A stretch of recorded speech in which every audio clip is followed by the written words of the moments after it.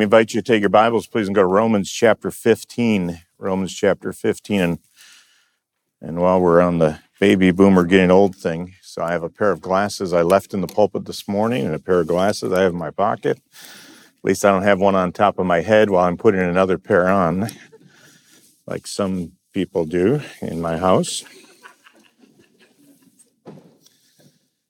I tend to do near the beginning of the year, what I would sort of say reminder kinds of messages, like Peter says and Paul says. Sometimes it's good to remind us of things. And so 3 weeks ago, I did praying together. And then a couple of weeks ago, speaking the word together to try and just help us see the centrality of those two things for the life of the church, that we are to be committed to prayer and the word and seek to cultivate that. As I've got tonight, and then Lord willing, next Sunday night, we're actually going to have Austin Hunt here to present his ministry. Graduate of our seminary is going to Zambia. He'll be here next Sunday night. And so then the week after that, I've got plans for not a 21, 22 message series like last year, but a longer series working through some things. And so I thought tonight might be a good time to remind us of some basic thinking about the task that Jesus has given to us with regard to the mission.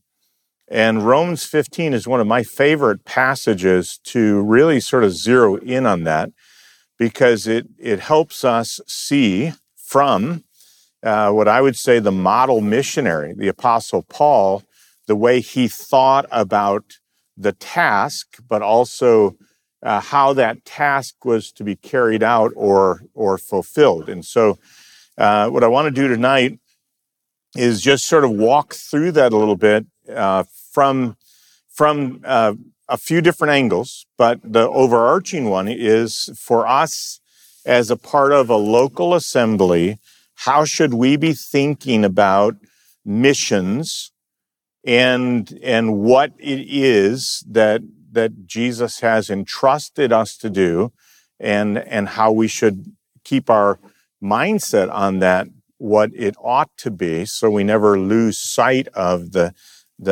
work. So I want to start in verses 8 and 9 with just a reminder about the task itself based on Christ and his mission.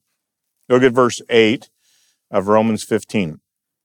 For I say that Christ has become a servant to the circumcision on behalf of the truth of God, to confirm the promises given to the fathers, and for the Gentiles to glorify God for his mercy. So there's two statements here about Christ becoming a servant.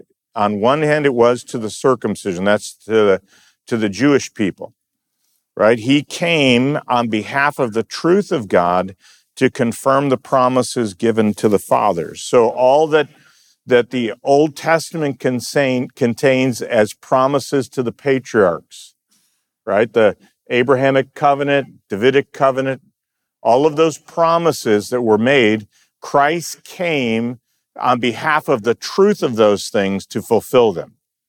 He was the fulfillment of all that God had promised to the people of Israel. But then verse 9 turns and talks about his service for the Gentiles, and that is, and for the Gentiles to glorify God for his mercy. And Paul's writing this after having explained already earlier in the book, through chapters 9 through 11, about how God has set Israel aside for the present time, and he's actually calling out a people from among the Gentiles, those who had not been given those patriarch promises, now were in fact receiving the promises of the gospel, that God had something for the nations that hadn't been fully revealed in the Old Testament. There was clearly indications in the Old Testament that the Messiah would have benefit for the nations. What we didn't know was that God was actually going to put Israel to the side in order to form a new people, the church. And so that we would be, who were, Ephesians 2 says, people who were aliens and strangers from the covenant are now brought near, right? We're made God's household. We actually have access to God through Christ by the Spirit. And so verse 9 is really in some ways a sort of compressed statement about what Christ's mission toward the Gentiles is, and from which Jesus tells us in Matthew 28, go make disciples of all the nations. And the word translated nations in Matthew 28 is this word, so that the Gentiles, the nations, would glorify God for his mercy. And so verse 9 talks about the foundation of missions being the mercy of God, glorify God for his mercy. People who had no right to claim it, God has now extended mercy to them. You and I rebelled against God, are justly condemned because of that, and God has extended to us mercy in the offer of the gospel. He's had compassion on us and provided a way of salvation through his Son.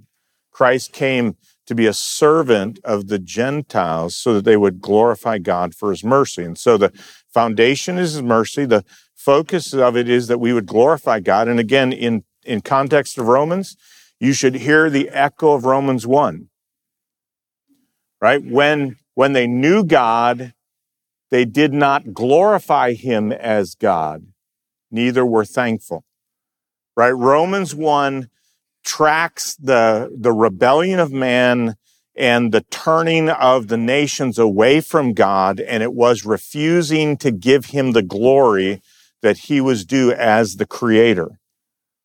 But the mission is that Gentiles would now glorify God for having shown mercy. They would come back instead of being false worshipers of things that have been made, they become worshipers of the true and living God. And Jesus had anticipated that in the Gospel of John when he said, the hour is coming when true worshipers will worship him in spirit and truth, for the Father is seeking such to worship him. Right? That God is gathering up worshipers from the Gentiles to glorify him for his mercy. And that leads us to that word Gentiles, because that's the field in which missions takes place. And as I already said, it's translated, and I don't always understand why the translators have done this, but you'll find it translated nations, you'll find it translated Gentiles.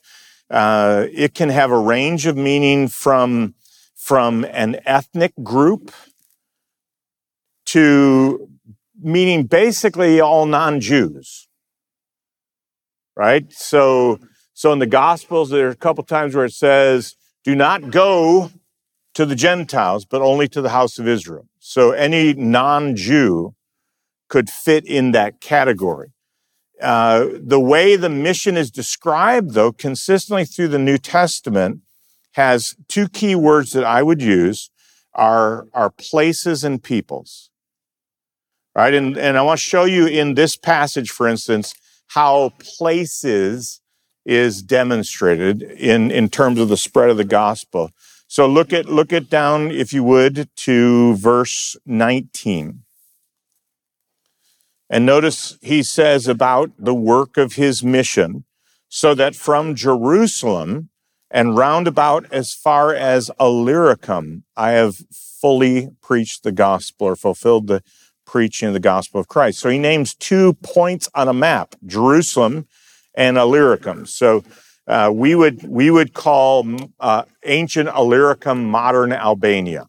So if you're looking at Jerusalem down here and you come up around the Mediterranean Sea, across Turkey, across Greece, up in the northwest corner of Greece is Albania or Illyricum. One way I've heard it described is if you took the boot of Italy and pushed it backward where the heel of that boot would hit, is actually Illyricum or Albania. So Paul's talking about the spread of the gospel in geographic terms from Jerusalem around. And that's not surprising, right? If you remember how Jesus talked about the mission when he commissioned them. In Luke 24, he says, repentance in my name shall be preached to the nations, beginning at Jerusalem. And then in Acts 1, it's, you'll be witnesses for me in Jerusalem, in Judea, Samaria, to the remote parts of the world. All right, so there's a geographic kind of statement about it that emphasizes places. Look at verse 23. It uses the word regions. But now with no further place for me in these regions. And then in verse 24, he mentions Spain. Whenever I go to Spain, for I hope to see you in my passing. And then in verse 20, he says, thus I aspired to preach the gospel not where Christ was already named. All right, now, here's the reason I'm emphasizing this is because starting in the 1970s, there was a really hard push away from places toward people groups. That we should only think of the Great Commission as people groups, not places where the gospel would spread. And what I'm trying to show you is that the Bible actually won't let us ignore the geographic expansion of the gospel, right? That it's supposed to go to every place on the planet, under all creation.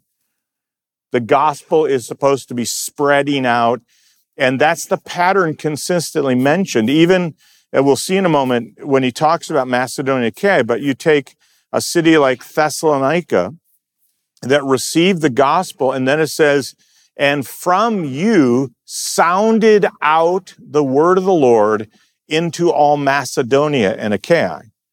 So Paul immediately doesn't say, and it sounded out from you to other people groups. He says it sounded out from you into the entire region around you, right? There's a kind of expansiveness to the gospel that keeps going to places where Christ has not been named. The part that's good, though, for us to remember about the word here, ethne, we get ethnic from it, is that it does emphasize something different than what you and I tend to think about with nations, right? If I said to you, it says, go make disciples of all nations, you and I tend to think of geopolitical units, right? The United States is a nation. Canada is a nation. Mexico is a nation. And so we tend to think actually too far toward the place thing in terms of politics. Countries is the way we think about it. Go make disciples in all the countries. But that's a very modern way of thinking about how the world is actually laid out, right? If you actually think about most of human history, it was actually tribes and people groups. There were clusters of people that spoke the same language and had a shared culture that lived in certain places unless they happened to migrate to another place. Right? I remember years ago, I was going to be speaking for the commencement for Central Baptist Theological Seminary in Minneapolis, and Claudia went along with me, and there was some antique store that she had heard about that was sort of famous in Minneapolis from is it HGTV or whatever? Okay, so HGTV. I can't remember which one it was. I know I was really impressed about it, but I was a good husband, all right? So I went along, and while she was looking for some specific things, I'm just doing the, husband thing. I'm wandering around. And I came back into this corner, and there were maps on the wall. There was a map of Africa from the middle of the 20th century, right? Looked very different than current existence. Because those boundary lines that we call the nation were sort of just squashed down on top of things, right? There was alongside of it another one of Europe from pre-World War II, which was radically different because of all the changes that happened in World War II. But now we're in the early 2000s, so after the fall of the Soviet Union. So all of those names of places, right? All the names of the places are changed, and some of them reverted back to names that had more to do with the peoples that lived there and the cultures that were originally there and the language grouping. Another way to think about this would be, I've often illustrated it with India, right? Because if I say India, we tend to think of that as a nation. But that would not be a nation biblically, right? In terms of the language that's here, there are probably close to 380, I think is the number, of people groups that were in that subcontinent we call India, that nation was formed basically by the British Empire. For instance, when I've gone over there, I've flown in South India, flown into Cochin, which is where Santosh George is, and then hop in a car and drive over to Coimbatore, which crosses a state line, and they speak completely different languages. I mean, I know when we go down south, they speak a little bit of a different language, right? But we're talking, they can't communicate to each other in their native tongue. The only way they could talk to each other is if they moved to a third language like English. Right? So you have people who are in the same country, but are not of the same ethnic identity in terms of linguistic, cultural realities. So someone might go, hey, there's people preaching the gospel in India, so India's reached. And they're not recognizing that there are, in that case, it's now the largest country in the world. I think 1.4 billion people with 22, I think, official languages, over 180 languages all around. That if the gospel was going to spread there, you would actually have to look at people groups. That is, what's the largest cluster of people who share a common language among which the gospel can spread? Right? So what it does do is it causes us to think better than we're probably inclined to thinking when we think about the mission of Jesus Christ. We should be going to every place for the name of Christ, but as we go, we should be looking for those pockets of people groups which need the gospel in their language in order to come to Christ and have an indigenous church movement, right? Where they're actually worshiping Christ and serving him and able to spread the gospel into the region around it. So we need to be thinking that way. And I'm going to come back to that in a moment when I want to start looking at what Paul talked about here in terms of finishing the task. All right, look now at verse 19, because I'm going to try and walk you through this in a kind of a teachy way, but hopefully it will make sense to you in it. Look at verse 19. Paul says at the last part of the verse, so that from Jerusalem and round about as far as Illyricum, I have fully preached the gospel of Christ, or I have fulfilled the preaching of Christ. And I've preached on this before, so I'm not going to make the case for it, but it could mean that the preaching was the fulfillment of prophecy, or it could be the manner in which he preached it. I've fully preached it. Most, I think, and I think the best way to understand it is that he's completed the preaching of the gospel. And that's because the word means that, but also look down to verse 23 again. He says, but now with no further place for me in these regions. Some of you may have a translation that says, no room for work in this region. So what Paul's saying here, verse 19, I've completed my preaching of the gospel from Jerusalem around Illyricum. In that region, there's no more work for me to do. I've completed my work. And so he wants to leave and go to Spain because he wants to preach, we already looked at this text, where Christ was not already named. All right, so in Spain, nobody has preached the name of Christ. Here, the preaching of Christ has been completed. Now, this is like really quick way to say it, but Paul is not saying that everybody from Jerusalem to Illyricum is saved.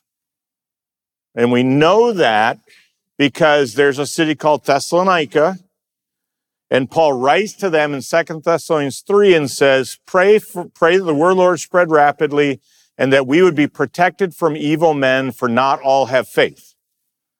So there's still lost people there, but Paul says his work is done. Okay, so his work must not have been just preaching the gospel and seeing people saved. It must have been something other than that. And most take that to mean that what Paul had done, what's recorded for us in the book of Acts, was all throughout that region, he had gone to major city centers, had preached the gospel, believers had come to Christ, and were formed into congregations.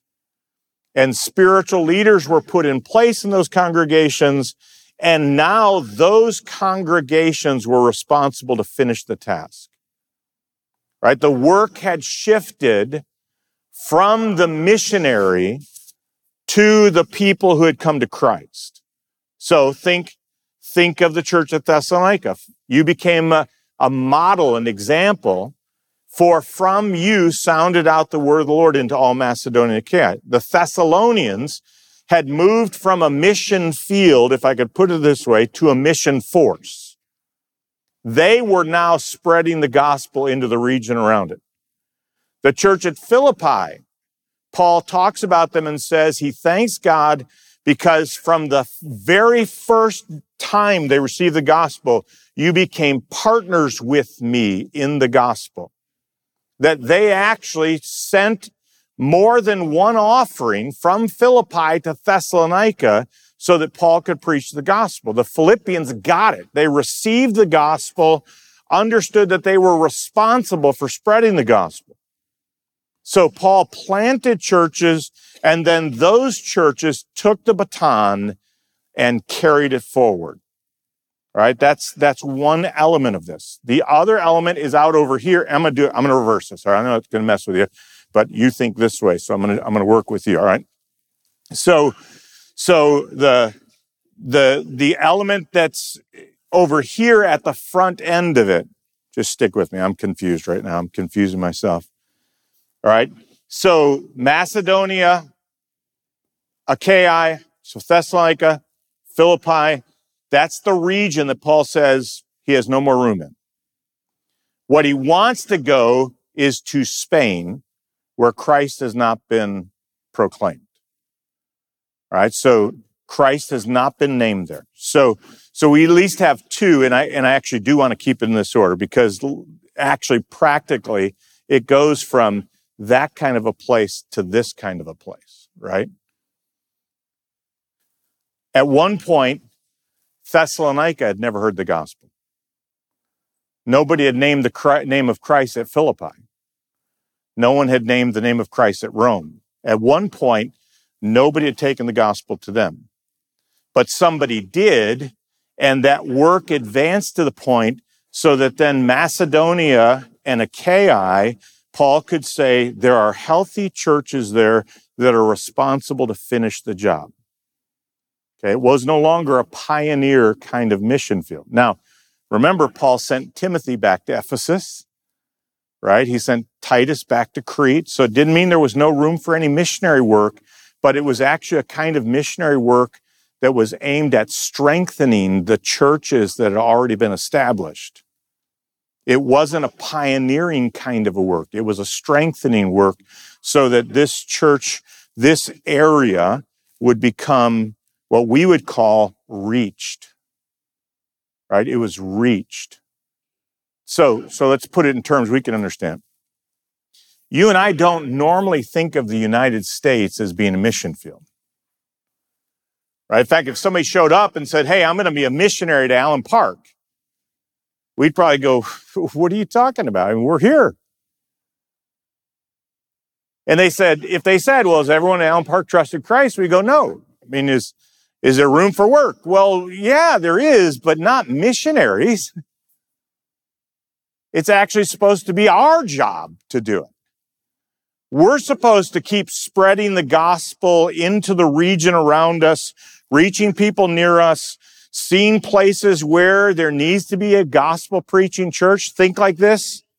Paul had never been to Colossae, but Epaphras took the gospel down to Colossae to preach it because he was from Colossae. He got burdened about it.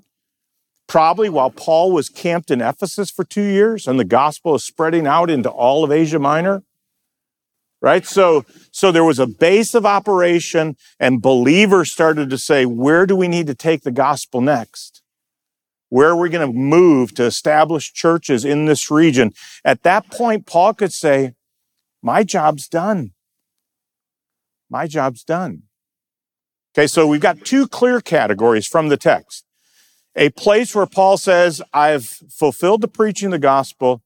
There's no more room for work for me in this place, right? I want to move on to Spain. We've got the second category over here, which is the place where Christ has not been named. Right? So those two are stated explicitly in the text, but in actuality, there's a third category that's necessary because of the logic of the text. So look if you would at verse 22. Notice the first part of the verse. For this reason, I have often been prevented from coming to you. What's the reason that Paul says he's been prevented from coming to them for? It's that the work was not done yet.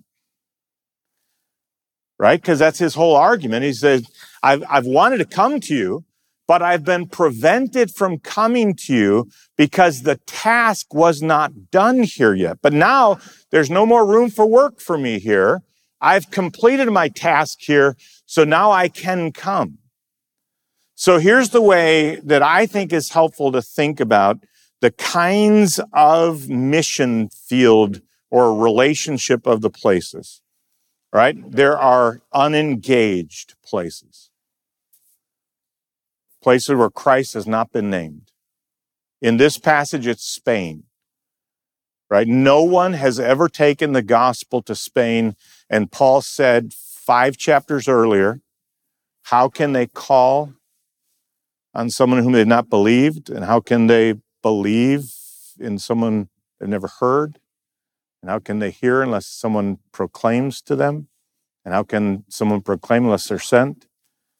So Paul is now applying his theology from chapter 10 to the needs of the Spanish people. They can't call in the name of the Lord unless somebody takes them the gospel. And so he's saying there are places that have never been engaged with the gospel. But then there's a massive middle ground of people where the gospel is being proclaimed and the people groups and place are being engaged, but they're not yet reached. See, because that's what he means. For this reason, my work's not done. So up until he reaches the point where they can be propagating, self-governing, self-supporting. That's usually the way we talk about it in missions. How do you know when a church is truly indigenous? It's self-governing. That is, it's not controlled by people outside of it. It's self-supporting. It's not dependent on missionary money. It actually is being supported from within, and it's actually expanding. It's growing by reaching its own culture, right? We would be an independent, indigenous church. We're self-governing, self-supporting, self-propagating. We're not dependent on missionary support. We're not under the control of any outside authority. We would view that as a reached kind of field that should be extending out. But between unengaged and reached are those places that have not yet been, the work has not been completed. The missionary task has not been done yet. It still requires the work of outsiders. It still requires the support of outsiders. It requires the patient in advancement of the gospel and raising up of spiritual leaders. Right? So those three ways to think about it, right? What would be the way in which you'd look at a particular area? Right? So practically speaking, the great vast majority of the world fits in the unreached category. Right? Over half, probably 60% of the world's population would be in areas where there's probably less than 2% of believers, and therefore not able to sustain itself and advance the gospel to carry it out.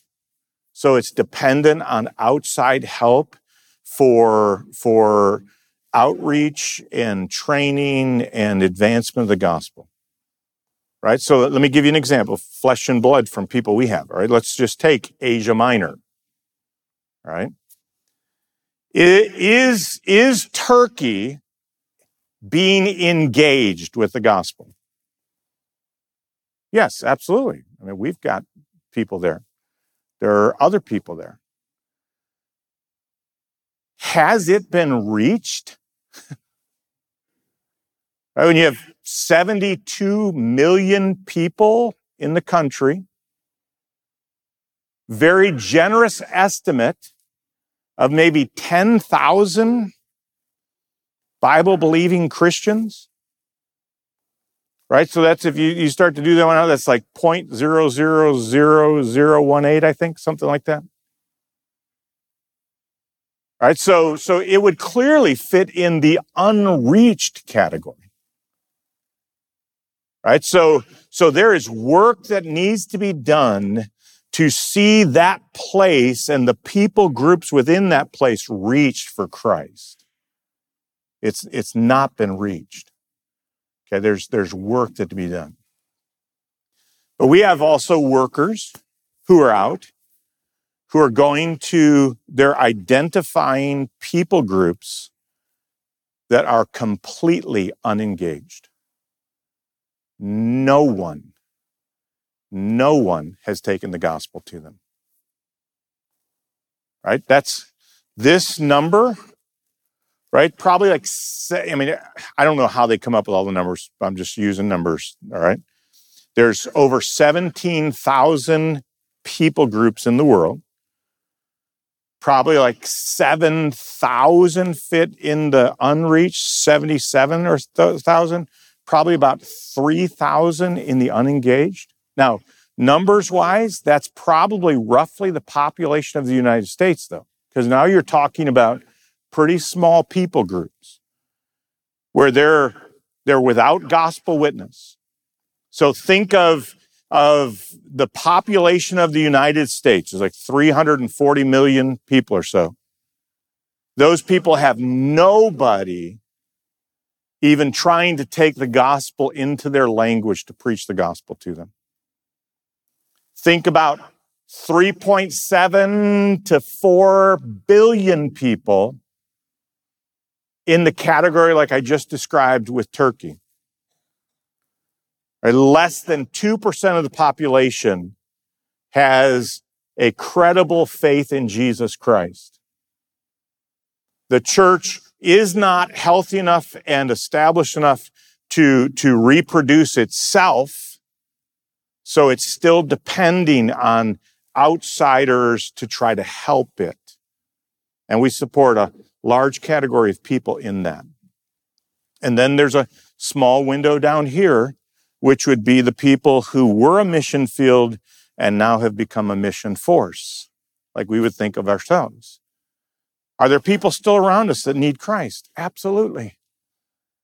But who's responsible for that? The baton has been handed to us, right? We have a responsibility to reach the community we're in and the region we're in while being a part of sending and supporting people who are going to the unreached and praying and partnering with people who are going to the unengaged. A part of what we prayed for tonight was so this 3,000, this cluster of 3,000 distinct people groups who don't know the name of Christ. Are we going to pray for workers for that harvest? Are we going to pray earnestly that God will send out people to take the name of Christ there? Do we have a heart that is concerned about the thing that matters to Jesus? Gathering up people from every kindred, tribe, tongue, and nation. And are we prepared as a reached people to partner with those who are working to finish the job among the unreached that are already being engaged and to take the gospel to those who aren't? Right? That has to be the grid, I think, within which we think about how do we serve in God's global program to take the gospel to the nations. And I think the church at Rome, what Paul charges them, if I could just sort of rattle through this in order to charge us, is to think about it like he talks to them. Look down verses 30 to 32. Paul wants them to pray. Right, and I urge you, brethren, by our Lord Jesus Christ, by the love of the Spirit, to strive together with me in your prayers to God for me. So we should pray for those who are pursuing the task on our behalf. Remember them continually before the Lord, striving in prayer. We should provide resources that are needed to do the work. Look at verse 24. Because here's what Paul says as he wants to go by them in Rome. Whenever I go to Spain, for I hope to see you in passing and to be helped on my way there by you, when I have first enjoyed your company for a while. So we should be resourcing them, giving them what they need to take the gospel to these kinds of places. And when we do, Philippians 4 would say, then we are actually having fruit from their labor. Or 3 John says, we become a worker together with them, right? So when we're here in Allen Park and we're praying for the families that are trying to reach those places that have not been reached yet, we're praying for those who are trying to find a way to engage peoples that have never heard the gospel of Christ. And when we provide resources for them, the scriptures say that fruit abounds to our account. We become workers together with them. I mean, that God knows that we've been faithful to the task, that Jesus wants to do this. And he's called us to not just receive the gospel, but accept responsibility to see it spread where we are and to those other places. And so that's what Paul wants the Romans to do. He wants them to participate in this.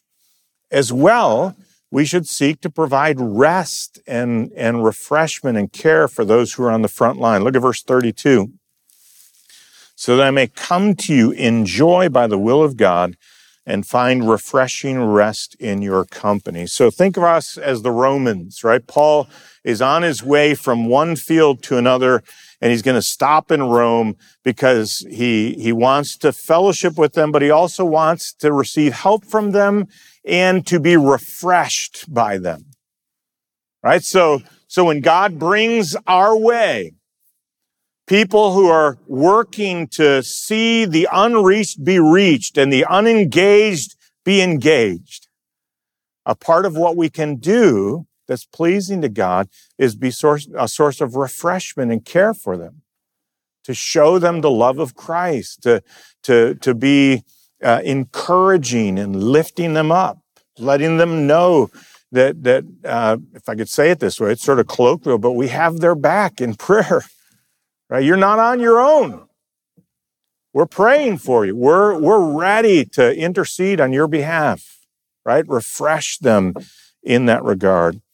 And as well, I think one of the things that we really need to maintain is that we persevere in the work and word ourselves. Look at verse 14. Paul wants them, right? He wants them as they're full of goodness, filled with all knowledge, and able to admonish one another.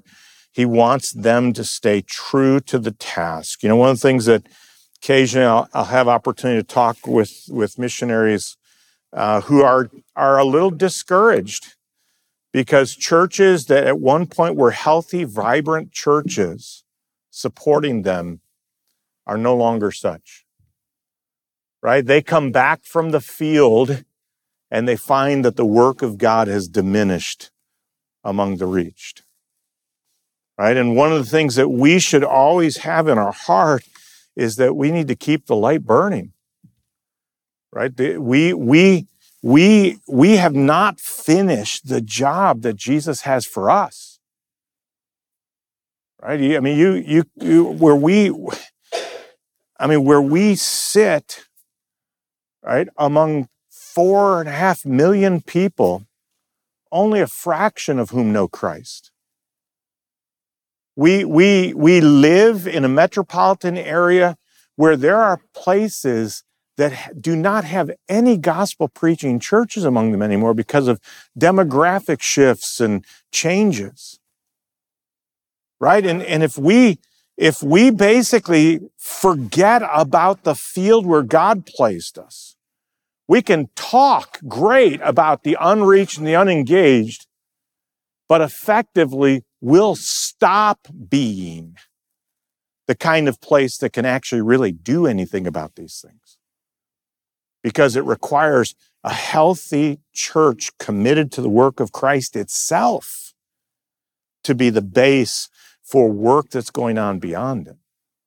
All right, we must recognize that one of the best things that we can do is be fervent in the task God's given us so that then we can participate in the other things that need to be done, right? When is all of this supposed to be done? When Jesus gets back, right? So as long as he's not here, this work is going on. Because the reality of it is, at one point, Asia Minor was a hotbed of healthy churches. And then you have conquests and apostasy and the tide of history. And now a country where the church at Ephesus and Colossae and Pergamum and Smyrna and Philadelphia and Thyatira, all those churches in Revelation 2 and 3 is now under the shroud of Islam. And people are lost in darkness. And we're kidding ourselves if we think that can't happen where we are. And the only thing that's going to stand in the way of that on a human level is people who are bold and faithful with the gospel of Christ, willing to keep doing the thing that God's entrusted us to do. And by God's grace, we need to finish the work that we've been given and help others finish the task in these unreached areas. And we need to pray and partner with those who are ready to go for the sake of Christ's name to those places where Christ has not been named.